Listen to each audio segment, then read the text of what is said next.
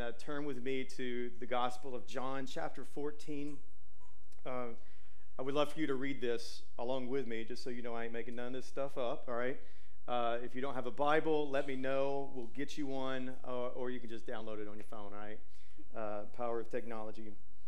So right here, let me just kind of catch us up to date what's going on in the Gospel of John.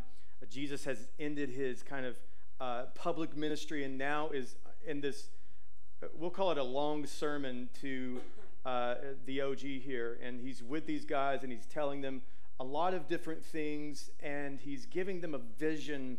What I believe what he's doing here is he's giving them a vision of what God wants for them and what God's vision is for the world. And he's given them a vision also for the church. He's given them a vision of the church, and so the next few chapters is going to be really just Jesus kind of laying out his vision for his disciples, and not just disciples there in the room, but this is going to go outside of the room and be the vision for all future disciples. And this vision of his church goes beyond any one of these individuals in this room. And that's really critical for us to think about over the next few weeks. When we talk about vision for the church, vision for our church specifically, like it has to go beyond a personality. Okay. A vision for any church, and church locally, not just universally, but church locally, the vision for it has to be beyond a personality, which means it's not about me, which means Refuge Point cannot be about Matthew, nor can it be about you. Amen. It also means that it's got to go beyond our preferences.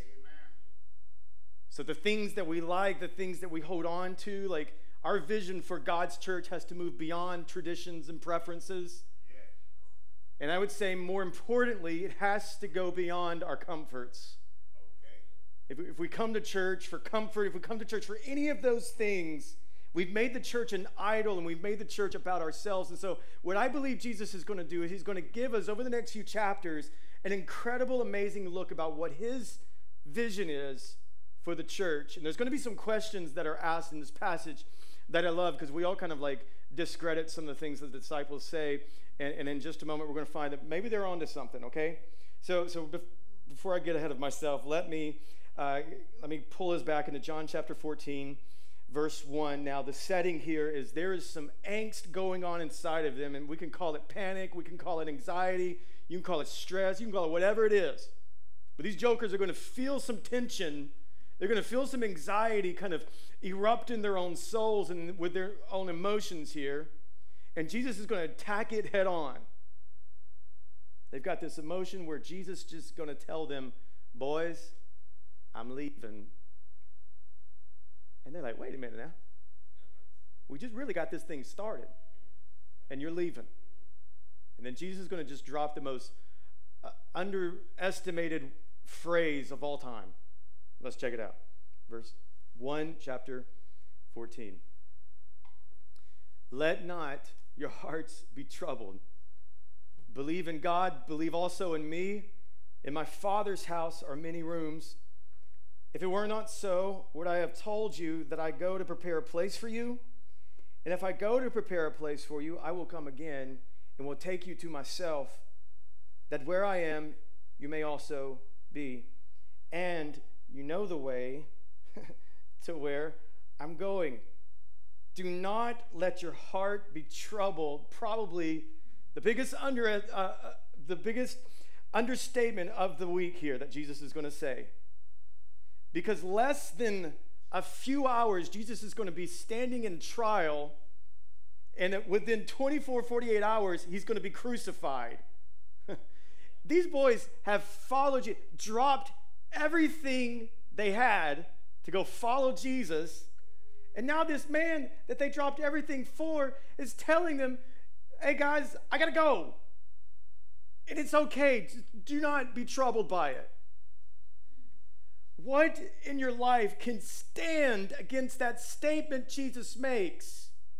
What trauma can stand against that statement Jesus makes? Whatever you're facing, whatever you're dealing with, whatever anxiety that you have, whatever anxiety that this year has been placed upon you, it cannot stand to the statement Jesus makes here.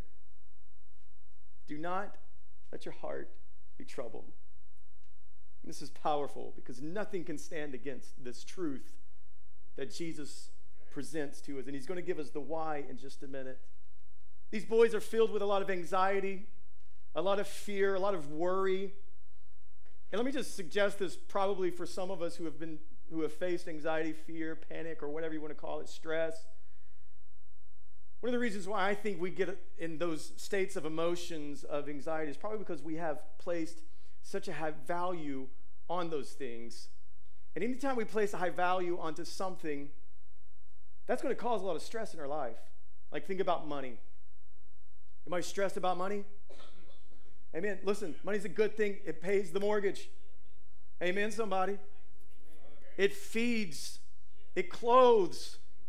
But any time that we place a high value on money, that's going to cause a lot of stress and anxiety. And I know, like, a lot of my parents can amen this too.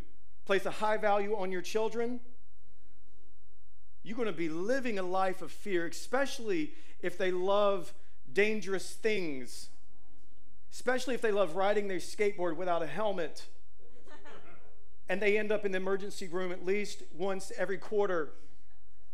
Hole in their head, broken finger, broken toe, like you name it, that boy's had it. Children can cause a lot of stress and anxiety. Children, cut your parents some slack for the love of all things that are good. That was just my tangent, and I'll get off of that box in just a minute.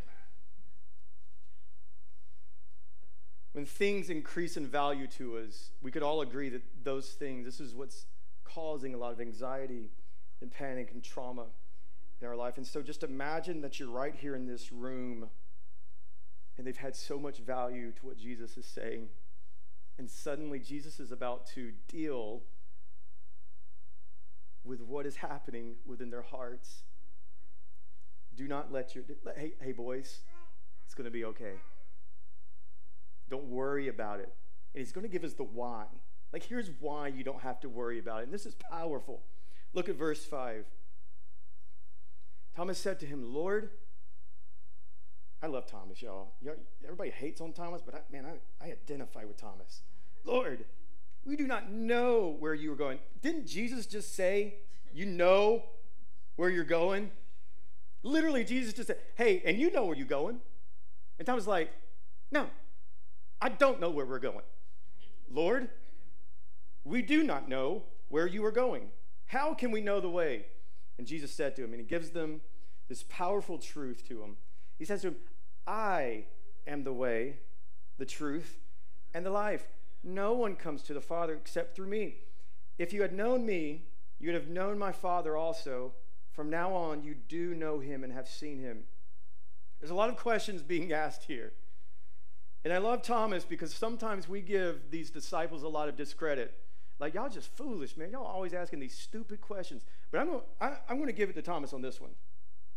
If I had known, like, think about the context here, like, Jesus, like God in flesh, he's about to leave them. I would be asking a different question.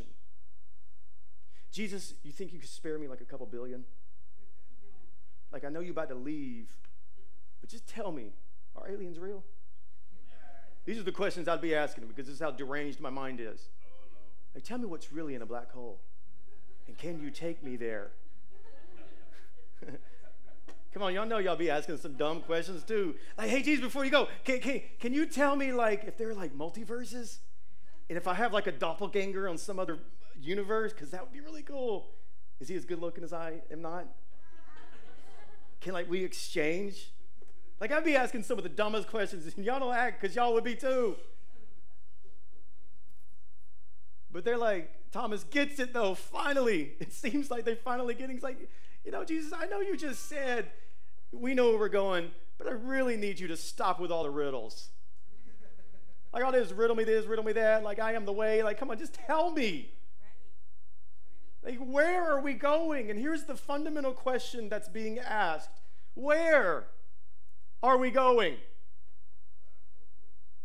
Come on, Jesus, I need to know, where are we going? That's the fundamental question that's being asked. Not only where are we going, but how on earth are we ever going to get there? These are the two fundamental questions that are being asked in this passage that needs our attention, because some of us have been asking the very same question, just maybe a little different. It's a question of purpose and meaning. You're going through trauma, you're going through anxiety, you're going through worry, you're going through like discomfort, you're going through all of these fears, and like, I just don't know what's going to happen in 2020, and I just need to know, where am I going with my life? And beyond that, like, how am I even going to get there? The same question these disciples are asking. They're finally asking a very good question. But it seems like they should have known the answer, because Jesus just said, you know where you're going. But they're like, no, we don't know. You're about to leave me. And Jesus gives them the why, that this statement, do not let your heart be troubled, is so comforting. And he tells them, and he addresses to them like how they're going to get there. And he addresses to them like, what is this meaning of your life? He addresses these fundamental questions. Where are you going? And how are you going to get there? And he says, I am the way, the truth, and the life. I am the way. This is another one of those I am statements, the ego eimi statement that he gives, this claim of deity that he says, I am the way. This is so counterculture today, because the culture wants you to know that, just find your own way. Just find your own path. Just find your own way, and the universe will just lead you and guide you. Isn't that what the media and what everybody tells you? Oh, there's so many ways. We don't know if your way is the right way, or we don't know if that way is the right way. Just pick a way. It's the universalism idea that all of culture is trying to get us to believe into, that there are multiple ways. Even preachers, like people who claim Christianity, say, listen, there are many ways to Jesus, there are many ways to God. No, Jesus said, I am the only way. Like me, like how you're going to get there, before you even need to know where you're going, just know that I'm the way to get there. And he tells them where they're going. I'm going to prepare a place for you. Now, this isn't a physical mansion. I hate to break it to you. I know some of you think that I'm just going to have my cabin in the corner of heaven. Thank you, Lord. Y'all remember hearing that, like growing up in church? Of course, that was like old school church right there. Just want my cabin, Lord. I ain't going to have no big mansion. I don't know why like an old lady voice is coming out, because that's kind of like what I hear in the back of my deranged mind again. Anyway, it's like, it's not a place like a physical building. Anytime the word dwelling is used in the New Testament, it's talking about the dwelling of God, the presence of God. So here's Jesus answering the question, where are you going? You're going to the presence of God. How do you get there? Jesus. So the questions that you've been asking yourself, like, what is my purpose? Like, what am I even doing here? You probably got in your car and asked that question. Where am I going? Sometimes I just get in my car and I'm like, what am I? I just need to stay at home. You're like, where am I going with my life? What am I doing? What's going on here right now? Maybe you're stepping into the new year and you're asking those questions because meaning and purpose has just been a lost idea for you. And you're just asking yourself, like, what am I even doing here in this life? Jesus lays out a beautiful, clear vision, not just for the church universal, not just for the church local, but for the people who are part of the church. You. Gives you this vision, and it gives you a strategy and a plan to make it happen. You're going to eternity with me and the Father, the Spirit, and how you get there is me, Jesus. You want to know what your purpose and your plan is? Like, I could save you the money from buying the New York bestseller books on like what's my purpose, what's my meaning. You want me to tell you what it is real quick? Eternity with Jesus. Yeah. Amen. You want to know how you get there? I got it. There's a deep revelation from the Father. Amen. Jesus. That was good preaching. Jesus says, I am the way, the truth, and the life. And God's given them this vision for not just these 12 disciples here, well, 11. One of them ain't going to make it, spoiler alert. He's given them a vision for Church Universal. He's given them a vision like for future disciples. Eternity with Jesus. This is your purpose, that's your meaning. I want to spend eternity with Christ forever. How am I going to do that? Jesus. Now that seems like it's going to be overwhelming. Skip over to 15. I'm going to tell you why that seems like it's overwhelming. Verse 15, we'll get back to 12, don't worry. Verse 15 says, hey, if you love me, this is Jesus saying, you'll keep my commandments. Amen. I tell that to my children all the time. If you love me, keep my commandments. And I only got a few. Like, I ain't got this long list, just got a few. You miss one of them, eternal punishment. Jew knows I'm preaching. I'm preaching right, I ain't lying. And I just take it from Jesus' words. My parenting is from Jesus. If you love me, you will keep my commandments. And I will ask the Father, oh, here we go, y'all, with some Trinity doctrine here, with the doctrine of the Trinity. He'll give you another helper. This word translates as paraclete, which a better way to say this is I'll give you the advocate, like a legal sense. Like when you are feeling like you're in a courtroom or a trial of your own heart, when your heart and your mind is telling you one thing, when you're like, no, just go this way, go that way, or no, just do what your own pleasures want you to do. The Holy Spirit is there inside of you, advocating for you, pulling you back into the fold of God. So he is my helper, and he'll be with you forever. Even the Spirit of truth, whom the world cannot receive, because it neither sees him nor knows him. You know him, for he dwells with you and will be in you. Jesus is saying that I am the way to get to heaven, to get to this home, to get this dwelling place. I'll get you there, but let's just be straight. If you love me, keep my commandments, seems a little overwhelming, right? I mean, how many of you nail the 10 commandments? You nail all the 10 commandments all the time. Anybody want to admit they do that? And if you raise your hand, you're a liar. And you need to repent right now before the building falls in on you and everybody else around you. You do not do the commandments well at all. You ever lied? Yes. You lying right now.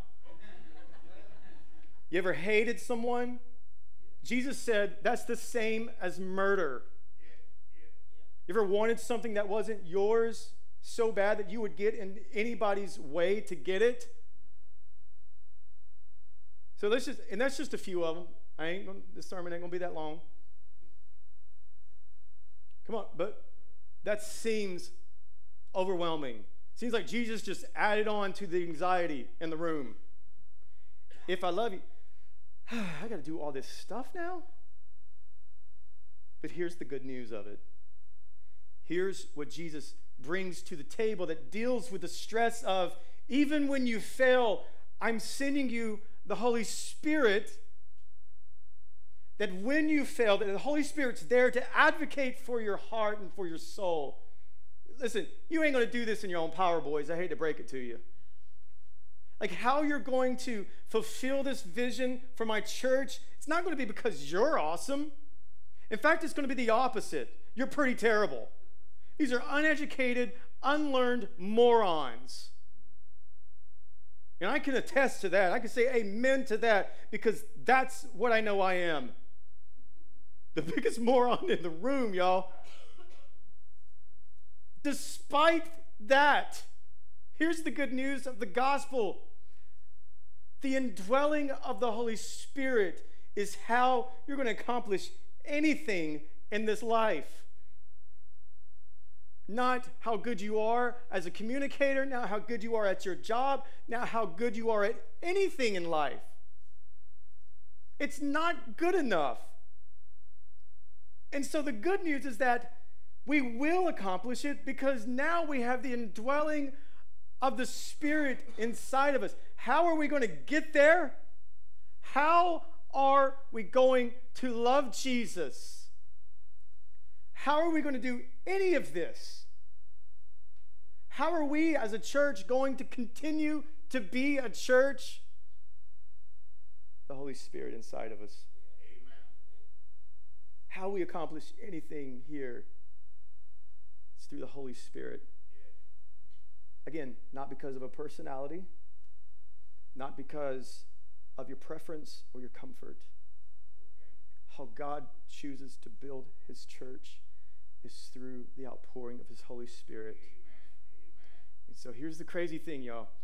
Jesus tells them, I'm about to leave y'all because I'm going to go prepare a place for you. And literally, within just a couple of days, he bleeds and dies on a cross, making a way for us to enjoy in his righteousness, making a way for us to enjoy in the grace of God. But that's not it, because 3 days later he rises from the dead. And now this gives us this access to eternity, because Christ has been raised from the dead. We ourselves who enjoy in his graces, who have been lovingly accepted by God, will now enjoy eternity with him. But the story ain't over, because Jesus goes up 40 days, when he's like doing his little weird Superman thing, and he looks at me and he says, hey disciples, y'all remember what I told you about that vision?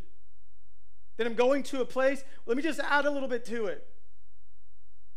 You're going to spend eternity, but what I need you to do is not keep this for yourself. So what does Jesus tell him in the Great Commission? So now go and make disciples. Because this vision isn't just about these 11 men. This vision wasn't just about these people who are in the upper room. This vision now includes all people. Amen. And so Jesus tells them, I'm adding on to this vision. You're going to go to eternity, but I want you to go and preach the gospel. I want you now to go proclaim the good news. I want you now to go and make disciples, so that now all men, all women can enjoy in this vision that I have for my church. It just disappears. I like my sound effects. Just goes, and he's there, and he's like, the disciples are like, wait! Surely they're like, wait a minute, hold on. And so they run to this upper room. They were there. I'm sure they were terrified to some degree. They're planning out. They're trying to figure out who's going to replace Judas. Doing all this strategy and everything. And on the 10th day, the 50th day after the Passover, we call Pentecost. Remember what Jesus said he's going to send them? Now comes the Holy Spirit, and he ushers in his vision for his church, not because of the disciples. How was the vision of God now moving through the four corners of the earth? Through the Holy Spirit. How are you going to do any of this? The Holy Spirit comes, and he pours himself out onto these guys. And this is incredible. Peter jumps out, who is this uneducated. He's just a few days ago denying Jesus. Like just a few days ago, he's like, I don't know that man. Like that man crazy. I don't know Jesus. Like to a little girl. Like what's a little girl going to do? I saw you with Jesus. No, I didn't. Yes, I did. No, I didn't. Yes, I did. I mean, it's just weird. Like he just denied him. And now he comes out fiercely proclaiming, Christ died. You killed him. I killed him. It was our sins that he bore the weight of the world on his shoulders. It was because of us. And y'all, this is crazy. I mean, this is like the most non-seeker-friendly message of all time. You are a bunch of sinners, and you killed him. And you know what they did without the smoke and without the live music and without the preacher being all funny and all this stuff? They repented, and thousands were added to the church. Why? It wasn't because of Peter. It was because God said, I'm sending my Paraclete. I'm sending the Holy Spirit. And I want you to be a part of this vision that I have for my church. It goes far beyond just you. Now it's about all men and women. And we see this fulfillment here, where Jesus says, I'm going to answer the question that you asked, Thomas. Where are we going? You're going to eternity with me, and I want you to get as many as folks as you can because my Spirit will draw them to myself. How are you going to do it? Just Jesus. That's it. No cute strategy. We ain't got to break out the 4 quadrant boards of figuring out like what's your personality and all that stuff. We ain't got to figure out none of that stuff, thank God. Because my personality is all over the map. So how are we going to do it? The Spirit of God inside of us. And then like this, Jesus just drops like this big old bomb in here in verse 12. Like, because that's like big amen right there. But then he drops this big question in verse 12 that I know a lot of us wrestle with. And it has caused many disputes among the church for many a year. Jesus says, look back up to verse 12. He's going to lay this out for them. He's going to give it even more detailed for them and how they're going to do this and what it's going to look like. He tells them, truly, truly, I say to you, whoever believes in me will also do the works that I do. Amen. And here's the question. I'm like, what?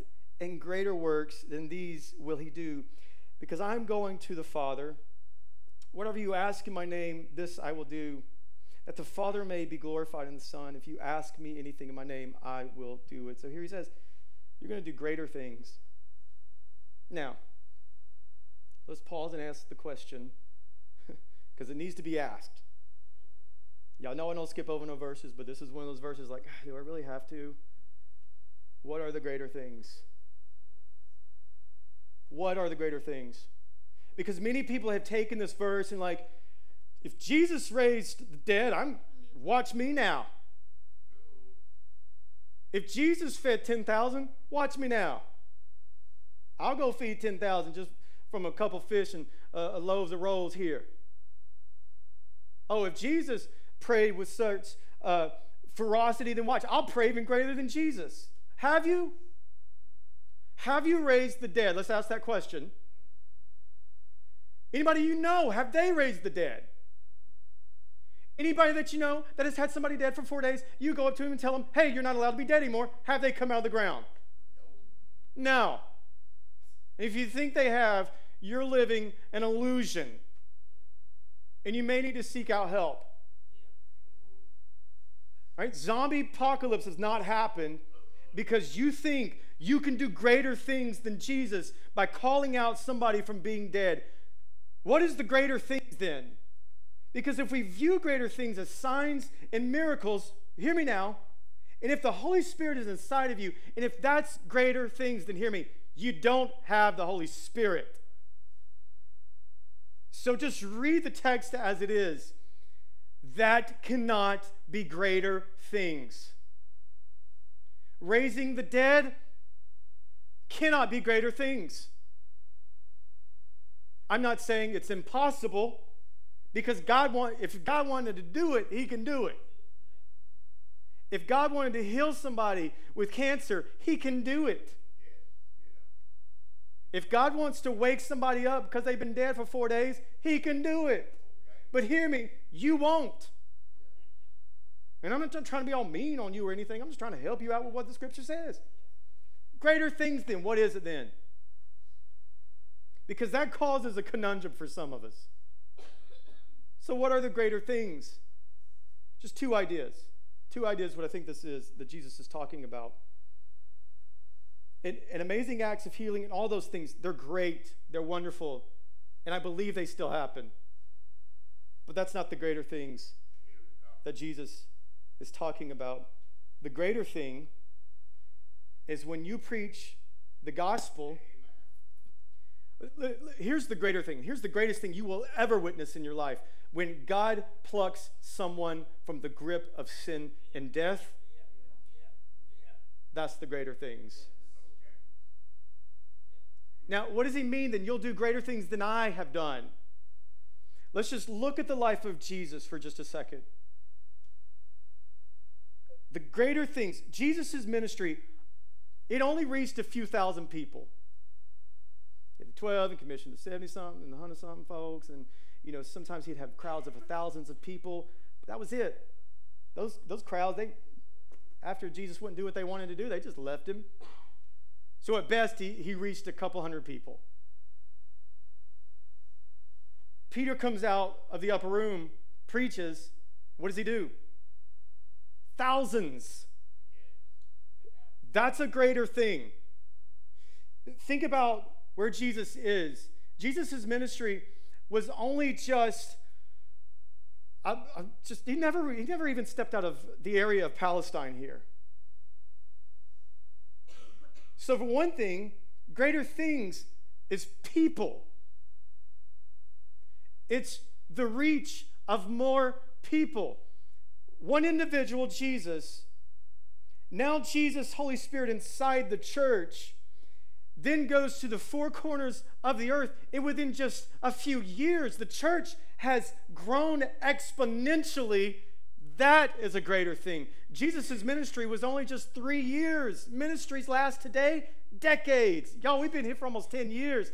That's a greater thing. Amen. That is a greater thing.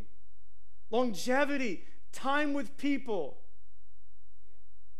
More time to reach more people, that's a greater thing.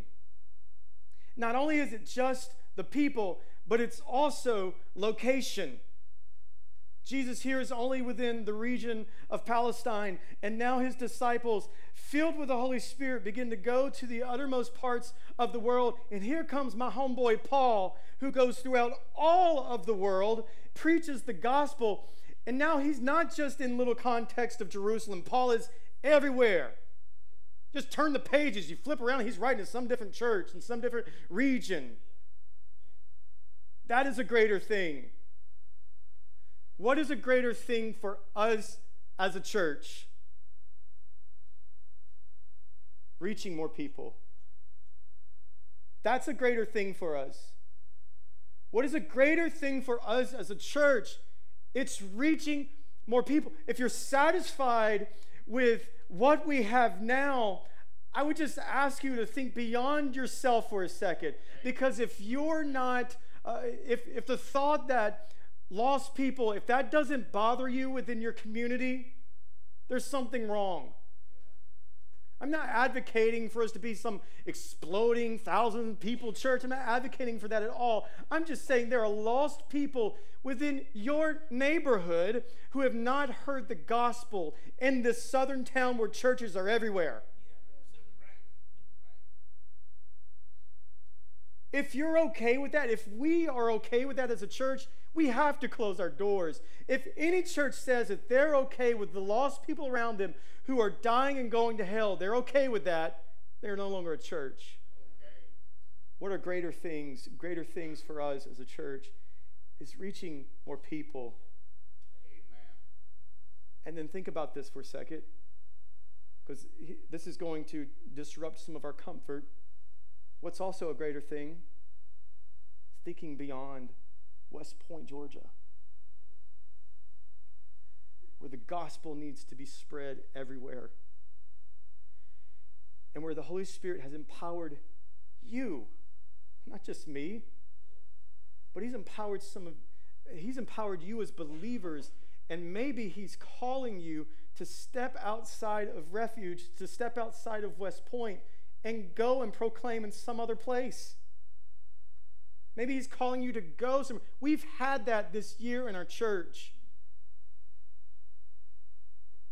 where multiple families said, I feel called, God's drawing me to go somewhere and start a ministry, and they moved, and praise God for that, because that's what our church needs. More people who have been empowered by the Holy Spirit to say, I'll leave my comforts. I'll go. I'll do greater things outside of what's convenient for me. Okay. What are greater things for us, church? It's the spreading of the gospel and seeing lost people saved. That's the greater thing. That's the greatest miracle that you will ever witness. We cannot be satisfied with how things are now. We have to be pressing into the greater things that God has for us.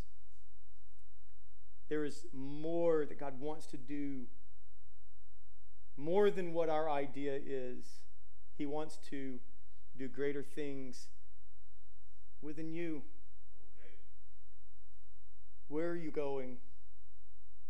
That's your question. Where are you going? If eternity is not it, then realign where you're going. Where are you going? How will you get there? How will we do the greater things? Jesus.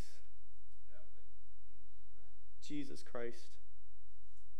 Holy Spirit coming inside of us, filling us as we go. And so my challenge for us as we end 2019, we look forward to the new year. I could have said, something cheesy like we're going to have clarity in 2020. Because I know a lot of them preachers are saying that kind of stuff. Clarity in 2020. Better vision in 2020. How about just greater things tomorrow? Greater things in 2 days. Greater things before you even step into 2020. Greater things in 2021. Greater things when you're no longer here. Greater things when I'm no longer here. Because it's not about you. It's about them. It's about reaching more people. Let's pray this morning. Father, I thank you.